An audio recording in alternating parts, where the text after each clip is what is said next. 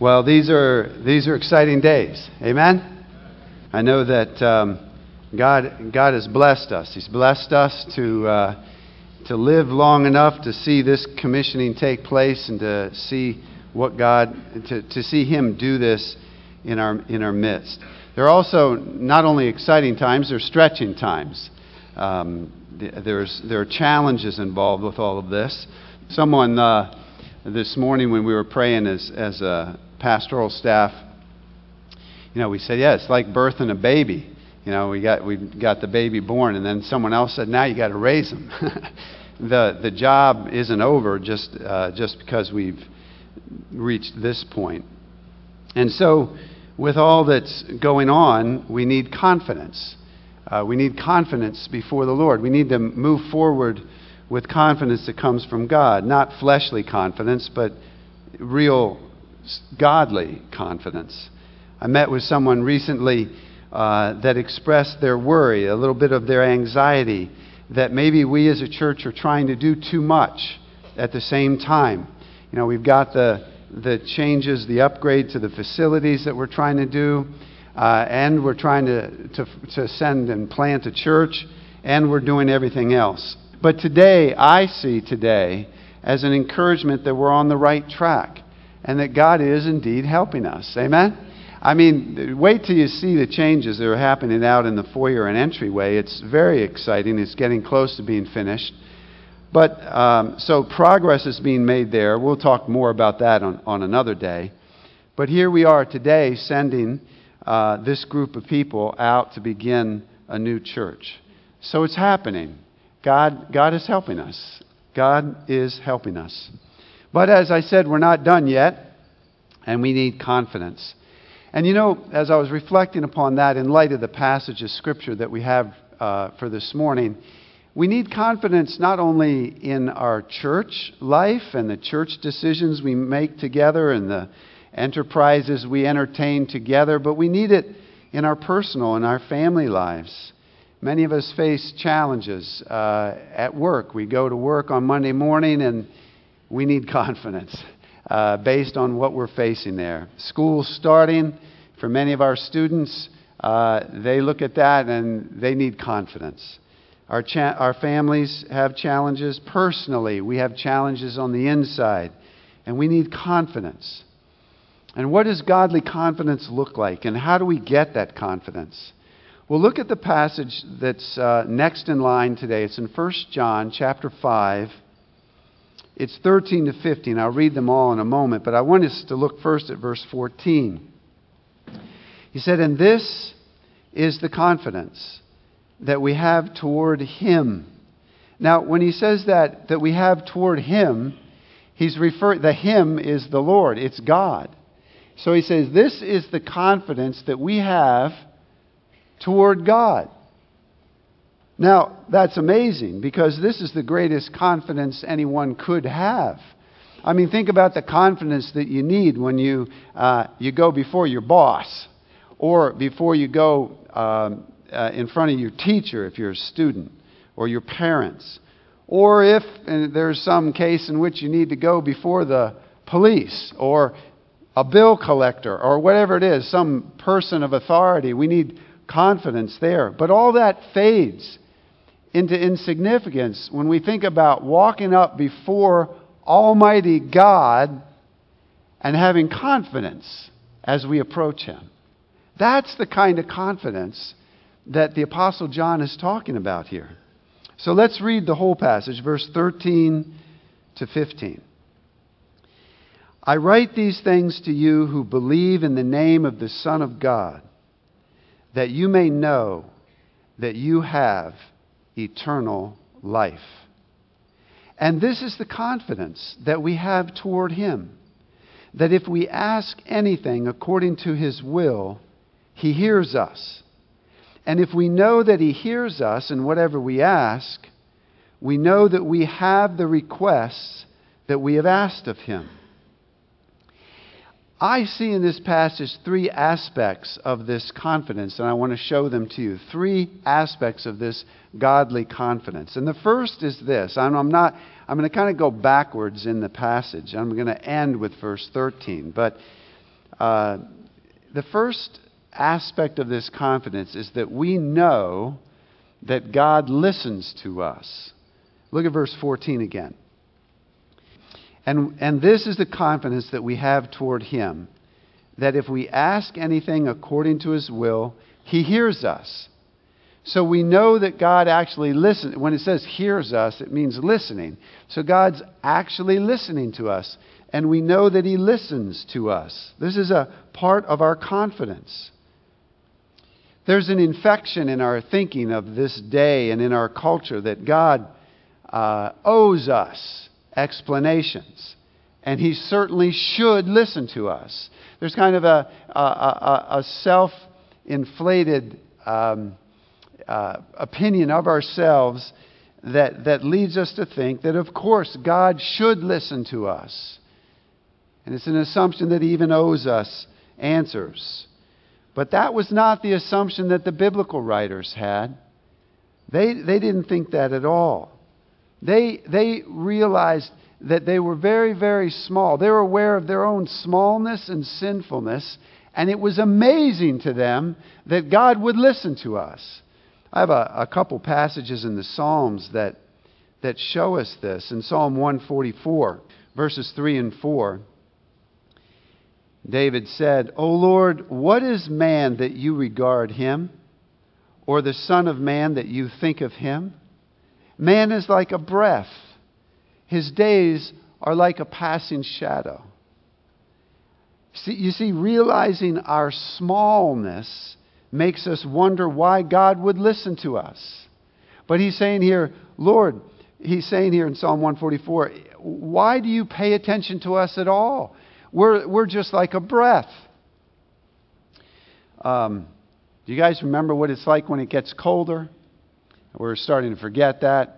You know, you walk outside and you go, and your breath, you can see your breath. Remember that? In our ancient back there, in our far long-term memory. Yeah, you go, and the breath just goes out, and then what happens? It's gone. And the psalmist is saying that's what our life is like. That's what our life is like. It's just gone. Why would you, Almighty God, pay attention to me? I am so small. And in Psalm 8, there's similar expression of smallness. It's in verse 3 and 4. He said, "When I look at your heavens, the work of your fingers, the moon and the stars which you have set in place, what is man that you are mindful of him, and the Son of Man that you care for him? We are so puny. Why, Lord? It's amazing to me that you would listen to us." And not only are we puny, we're putrid. Not only are we small, we're sinful. Listen to Psalm 14. "The Lord looks down from heaven on the children of man to see if there are any who understand, who seek after God. They have all turned aside. Together they have become corrupt. There is none who does good, not even one." God looks down from heaven and He sees not only are we small and teeny, we're so small compared to Him, but we've also, all of us, we've all rebelled against God. We're living our lives naturally the way we want to, not the way God wants to. We're sinful. And so when we realize our own sinfulness, that too should motivate us to amazement. We should be amazed that God listens to us. But John says, in spite of our smallness and in spite of our sinfulness, he says, and this is the confidence that we have toward Him, that if we ask anything according to His will, He listens to us. Have you grown dull to this amazement? Have you slipped into the spirit of our age, where you somehow are thinking that this is natural, this is normal, that Almighty God would listen to us? He actually even owes it to us somehow? Friend, let this morning be a reminder to you. Let God remind you and revive you this morning in the amazement and in the wonder and in the joy and in the power of knowing that God listens to you. Amen? He listens to you. And that's a vital part of our confidence. But second aspect of our confidence is this, that we expect God to answer us. Not only do we know that God listens to us, we expect Him to answer us. And this is in contrast to the world's assumptions. John speaks with a reasoned confidence. Look at verse 15. And if we know that He hears us in whatever we ask, we know that we have the requests that we have asked of Him. You see, John's confidence is not based in us. It's not about us, but it's about God. It's about who God is, and it's about what God has promised. If God listens, then God answers. And this echoes Jesus' teaching about prayer. If God listens, then God answers. That's what's being said here. The focus is not on us. We're too small. We're too sinful. The confidence that we have before God is not rooted in us. It's rooted in who God is and in what He's promised. John walked with Jesus. John heard Jesus talk about prayer. John was infected with Jesus' words, not the culture's attitude. And John remembered things like when Jesus said, "Until now, you've not asked for anything in my name. Ask and you will receive, that your joy may be full." That's John 16:24. And I could quote many, many others. Jesus spoke about prayer in a way that showed that when you're reconciled to God and you approach Him through Jesus Christ, God hears and answers your prayers. But what do we do about unanswered prayer, right? We all have times where we've asked and not really received what it was we were asking, or so we thought. I want to just say briefly that there's a difference between seeing prayer as an event and seeing prayer as a process. We're so programmed to think of prayer as an event, like I pray and I ask for something. Okay, boom, that I prayed. Rather than seeing prayer as an event, that I pray, I ask for something, but then I continue to think about it and I come back and talk to God about that again. And a couple days later, I'm talking with God about the same thing again. And it's a process. How many of us have seen this happen in our lives where we begin, there's something in our life that concerns us, and so we start praying about it. And when we start praying, we're praying a certain way. I'm asking for this, Lord. But as the days go by, and it may be weeks, and months, it could even be years, we keep praying about the same issue, but now we're asking this. And then God answers. How many have seen that in your life? Where prayer, if we understand prayer is a process of us staying in the presence of God, before the face of God, and talking with Him about what's on our heart and allowing Him to speak to us. So that when God changes us to the right place, then He answers that prayer. And so you say, well, did God not answer your first prayer? Well, if you see it as an event, you'd say He didn't answer that prayer. But if you see prayer as a process, you say, yes, He answered that prayer, because He moved your heart to get here and then He gave it. Amen? There's a story about this in this church plant already. Ben didn't have time to tell the whole story, and neither do I, but they've gone through a tremendously long and involved process trying to find a place to meet. And at one point, it looked like they were going to lease a certain building. It was more expensive than they were hoping, but there were a lot of positives about it. And we were praying about that. They were praying about that. And so I, along with many others, were saying, Lord, make it happen, And then it didn't happen, but everything worked out for the fire hall. So did God not answer my prayer? Well, if it's an event, that you're right. He didn't answer that prayer when I was saying, Lord, give him that place. But we kept praying about it. Amen? You keep before God. And he just moved everybody over here and said, now that's it. And we got it. Our confidence before God is that we know He listens to us and we expect Him to answer our prayers. Are you, this morning, as you face challenges in your own life, maybe it's at work, maybe it's your family, maybe it's your kids, you're facing challenges and you're praying about it, but are you wavering in faith? Let this passage, let God speak to you through this passage. He hears you. He's listening. And He is answering. If I had time to tell more stories, or to listen to all of our stories, where God directs us and leads us to a different answer, but it's the answer that we were praying for.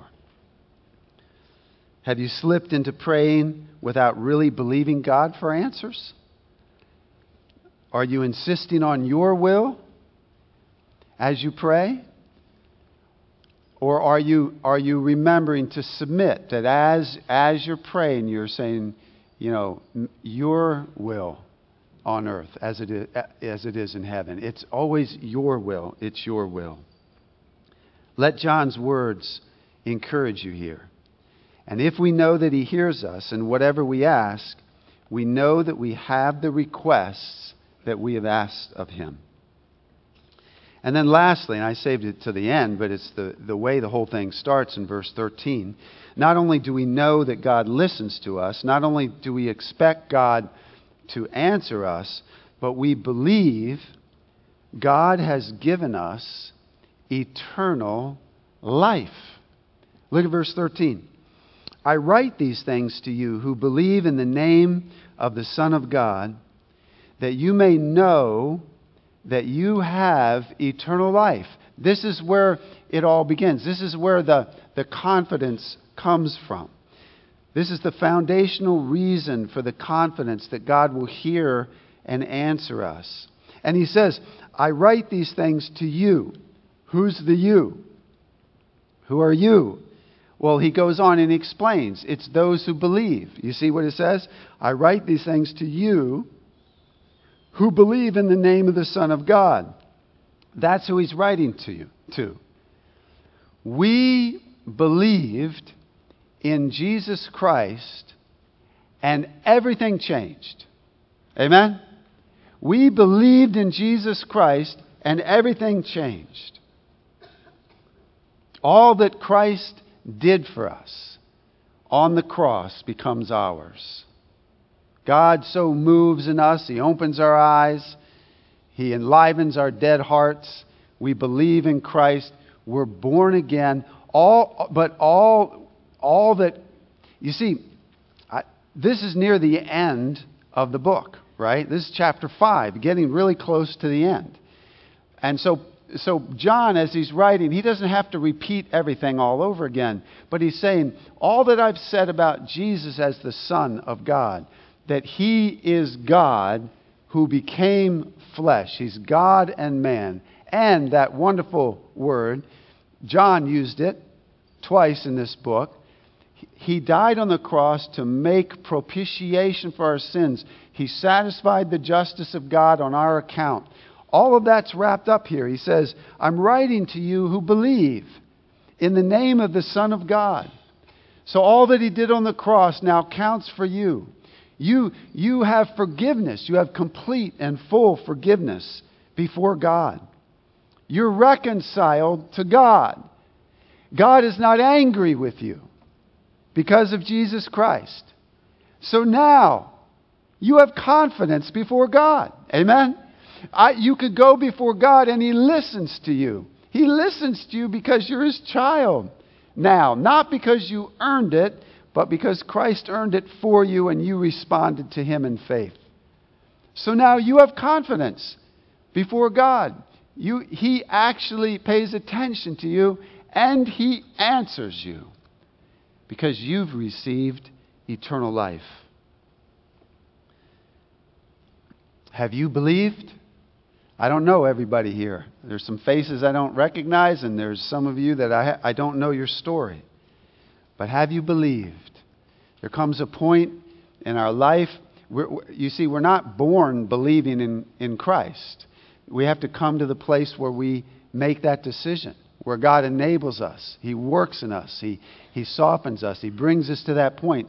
And then we believe in Jesus Christ. The word believe in the Bible, it means trust. It's not just that I accept certain facts about God. That's the beginning.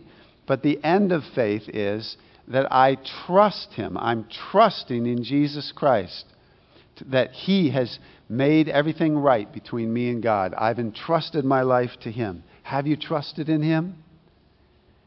If you haven't, you can. Does it sound good? Eternal life? Does that sound good? We can have it. And we have it in Jesus Christ. And then do you have this confidence? Having trusted in Christ, are you resting in Christ? Or are you worrying too much? Amen? Are you wrestling in face of the challenges that we have? Are you letting yourself get unsettled? Oh, friend, go back to Christ and trust. Remember, you have confidence. Remember that when you bring your challenges to God, that's just what He wants. Now you're before His face. Now you're right where He wants you to be. And He's saying, come closer. Come closer. Many, many times when God is not answering your prayer, so to speak, that it looks that way, what He's doing is He's not pushing you away by not answering. He's drawing you to Himself. He's saying, come closer. Come closer. Come on. Come closer. And then we get right there. And He does whatever changes need to be done in our heart. And He answers. He answers our prayers. Prayer is so much more than checking off like a grocery list, like, okay, I need this. Okay, good, I got this.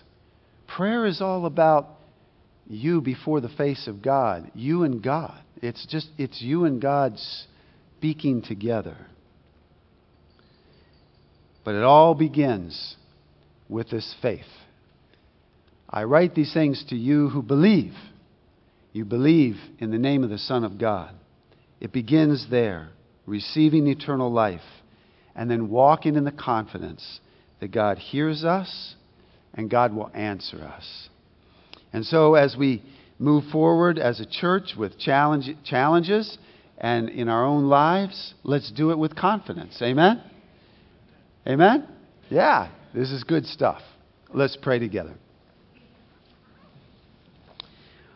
Our Father, we bow before you and we thank you that we can do this with great confidence. We can talk to you, not because we deserve it. We are so sinful. We are so small. You are so great. You are so holy. But in Jesus Christ, the way is clear.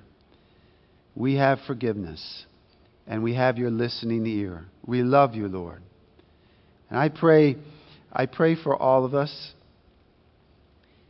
We have challenges, Lord, in our lives. You know what they are. We have challenges as a church. You know what they are. Give us renewed confidence that you are listening and answering. And I pray this in Jesus' name. Amen.